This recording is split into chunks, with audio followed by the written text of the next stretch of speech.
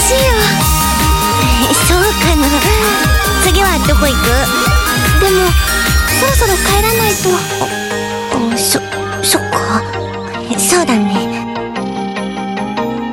今日は本当に楽しかった。また遊んでくれる？もちろん。